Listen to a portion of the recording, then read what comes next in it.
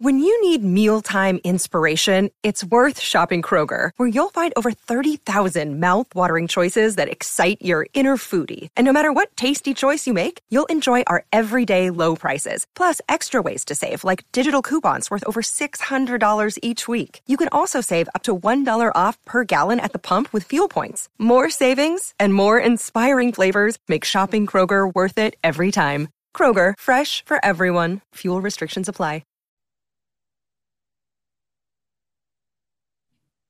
Off the Hook, airing on offthehooksports.com. Your home for real news, real opinions, and what really matters about Tennessee athletics. The Off the Hook podcast at offthehooksports.com or Facebook, YouTube, Twitter, or wherever you go for your favorite podcasts. Apple Podcasts, Spotify, Stitcher, Google Play, TuneIn, iHeart. Like, share, follow, subscribe. Off the Hook with Dave Hooker starts now.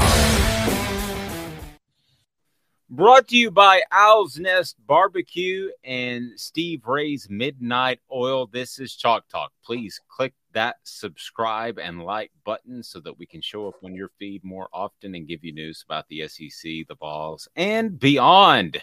Chris Landry of Landry Football joins us now. LandryFootball.com. You will know more than anybody else at your water cooler when it comes to football if you join LandryFootball.com. And I want to tell you more about Owl's Nest Barbecue, one of my favorite places. It is fantastic. But first, Chris, I had this odd notion, and it was because I saw some tweet about it's 21 days till football time. That was Thursday. So it was 3 weeks, and Heath Schuler won the number 21. So I had in my mind, which is scary, to write a column about the impact that he had on recruiting, because I think it's a little bit overlooked. And you and I have talked about this. We could debate who the better player is. Well, actually, we couldn't. Peyton Manning was the better player. But I thought that Heath Schuler at that time in the early 90s had a big impact on the Tennessee's program as far as other players that would come in. Can you kind of take me back to that point and what he meant? You actually recruited him too, which is super cool. Yeah, Bryson City, North Carolina, it was much ballyhooed, and in an era where you didn't have social media and internet, you didn't have internet back then. Al Gore hadn't invented that yet. He was a big time player, and to go in and get him was a big news for Tennessee, and it was kind of. I mean, it's interesting that you bring that up because I never really thought about that, but you have mentioned it a couple of times to me. And as I think about it, you put the timeline in. It wasn't like, and I don't know if this is what you're trying to say, but it wasn't like he was the guy that just brought Tennessee to prominence, but it was kind of at a point in time where he was a big name guy. And I don't know that getting him led to other big name guys, or if it was just the point in time of which they were recruiting. They took their recruiting up to a different level. Right. And whether it had anything to do with Schuler or not, it did. And it took Tennessee to where, well, we all know at that time, anybody that lived it, saw it, was around it. Tennessee and Florida were the two best programs in that in the SEC. That game was the game, and it was a game in which whoever won it was probably going to win the East, and probably going to be in good shape to play for in the version of the national title at that time. And it seemingly started around that time, and again, happenstance, coincidence, or him having something to do with it, don't know. But it certainly was the golden era. I always thought, when I can remember vividly, and it's amazing where I was when I found out that Johnny Majors was going to get fired. And I literally was in South Bend, Indiana. I was recruiting at Notre Dame, and we were going to play Penn State that weekend. Rick Meyer and was quarterback. And anyway, I remember, and I remember hearing it. I can't remember if it was a Wednesday or Thursday. I remember getting it, and then it just kind of came out. At that time, you'd read it in the paper a day or two later. And I remember thinking, Philip's going to be a really good recruiter because that's what was his strength. And then later on, seeing stuff come out to where look, boy, he did an outstanding job recruiting players like that.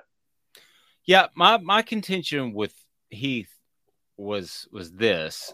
I'll get to that. First, I'm going to tell you about Owl's Nest Barbecue right there in beautiful Ottawa. They have all the wood chips that you could possibly need, the pellets that you could possibly need, the sauces and the rubs there at Owl's Nest Barbecue. And right next door is Steve Ray's Midnite Oil.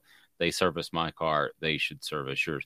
My argument was this with Heath Schuler for a couple of reasons. One, I think the Mannings, who eventually would commit to Tennessee, Peyton and David Cutcliffe, I think they knew that Heath was a little rough around the edges. But somehow David Cutcliffe and that staff turned him into the number 3 pick in the NFL draft. I also look back pre-Heath, and from a talent level standpoint, I'm not knocking Andy Kelly. I'm not knocking Pat Ryan. I know both of them personally. I like both of them. But I thought that once you got Heath and then to Peyton and then right on through to the Clausens and the Ainges of the world, that Tennessee didn't worry about elite quarterback talent for about 20 years. And a lot of programs can't say that. Well, and being able to go and get the elite quarterback is something that's important then, and it's certainly important now. And when you get a guy, it kind of, I don't know if it opens the floodgates, but because you can't stop. But once you do it, then okay, it's a thing to do. I mean, you can look at places like Alabama, even under Saban. It was the A.J. McCarron's good quarterback, Greg McElroy. But when they started to get some good quarterbacks, look at what they're doing now. They're going out and getting the very best. Tennessee kind of made that move because that wasn't the place that you said, let's go get, the top quarterback in the country, and Tennessee was on top of the list. In fact, the SEC was not a place where you get a lot of great quarterbacks because for most, until Steve Spurrier got in, it was mostly a running league. It was mostly line of scrimmage league and mostly a running game league. And I think that changed. And I think that, Tennessee said, we're going to throw. Tennessee was known, as you well know, before they had great quarterbacks, it was receiver university. I mean, it had just going back to Willie Gaul. I mean, just go on and on and on. But you didn't have yet good quarterbacks as you mentioned, but not the elite ones. And I think Heath was a big time guy. And then of course, Peyton was obviously the name and the whole package. And I think it did kind of open the door for, hey, look, he came, it's worked. We've done a good job, and I don't think we can underestimate a guy that you mentioned, David Cutcliffe. He had a lot to do with that because his ability to coach and develop quarterbacks was the big reason why Peyton went, and it may have had a lot to do with Heath going there. And I think if I was going to say what opened the door, it probably was Cut's ability to coach and teach. He's more known now, but he was very good back then. And I do know this, that when Peyton Manning was recruited, you kept hearing a lot of different things. I did.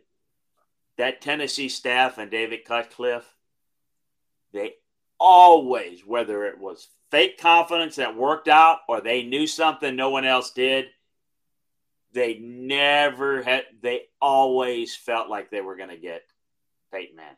Always. It was never like all the stuff where I'm hearing this, they never flinched. They always thought they were getting Peyton, even when other people were wondering where he was going to go. Well, and it did lead to the following year, Tennessee picking up a great haul in Georgia. When you look back at Jamal Lewis, Deion Grant, and Cozy Coleman, that was the following year. So let's spin it forward. So Nico's biggest impact out of California, will it occur in the 2023 class? Or will it occur after he's taken some snaps and people see what he's all about for 2024? What is the timeline? Because now we're in this new screwy, it's this wild recruiting calendar. It's totally different. When do you think he has his biggest impact? Well, I think probably the second year. I do think in recruiting it could have an impact because of the style of offense, even with the Hendon Hooker's development. I think that they have a chance to go get a really good quarterback every year, and you have to, because you don't know who's going to stay. And so you better be prepared. And I know you get caught and you go find one too, but I think you have to do that. But let me just say this too, because you just mentioned something, and this is taking nothing away from what the staff did at Tennessee, but you just mentioned they went into Georgia and got them. You could do that back then. Well, you could. Georgia was an underachieving program, and it was Tennessee and Florida because Tennessee and Florida were doing a good job. Florida was better, no doubt, but Tennessee was it. Georgia has been an underachieving program. They're not now. So, I mean, you could do the best job you can at Tennessee. You could put the best efforts of Tennessee over the past 30 years. You're not going into Georgia and getting 3 or 4 of the top best players out of the state of Georgia away from Georgia unless Georgia doesn't want them. Sure. I mean, you're just not. So a lot of it, the success, people look at the results. You got to study the process because the process leads to the result. You know, is one thing to people just say, well, how many games you're going to win? All right. You can be an 8-win team, you know, and win 10 games. You can be a 10-win team and win 8 games. What I mean by that is it's all relative to who you're doing it against, who you're playing on the field on Saturdays, and who you're recruiting against. And so right now, Georgia's just that far ahead. And I'm not talking about on a given day. You know, for all I know, Tennessee may beat Georgia this year in a given game. We don't know what's going to happen. But I'm very confident in saying that you're not going to win the East over Georgia because I think Georgia is that far ahead. They've got such a big margin for error that others don't, that's why they built a program at an elite level. They probably are. There's probably greater separation between Georgia and the rest of the East than there is in Alabama, the rest of the West, because you've not really seen it. Exception until once Kirby's got it going along, there's nobody that's a real contender. Now, I will say that Florida has been screwing around and messing up, and Tennessee's screwed around and messed up. So Georgia's developed that. But you know what? That's the same thing that Florida State fans say about Clemson. Well, Clemson's good because we're not good. Yeah, and they've distanced themselves to where even when they're not as good as they can be on a given year, they're still far better than you. So that's going to be interesting to see. So the impact in recruiting, can you chip away? Can you have bigger? So because Nico's recruitment, can that get better players? You get closer to where maybe in a couple of years from now, we're talking about the gap closing to where we're not talking about as big of an upset to maybe compete or win the East as I think it is now. I mean, we don't know the answer to that, but I think the impact's going to start to happen in recruiting, but it goes along with the play on the field. Quarterback play, the offense still productive. That's going to attract a lot. I'm really impressed with what they've done on defense, and I'm curious to see if they can go get the great defensive linemen and offensive linemen. Dave, quarterbacks are the most important, but the SEC is still a line of scrimmage league. And if you're not recruiting like Alabama and Georgia, you're not going to beat them. Maybe in a given Saturday you can beat them. You're not going to beat them in the standings. So that's the key.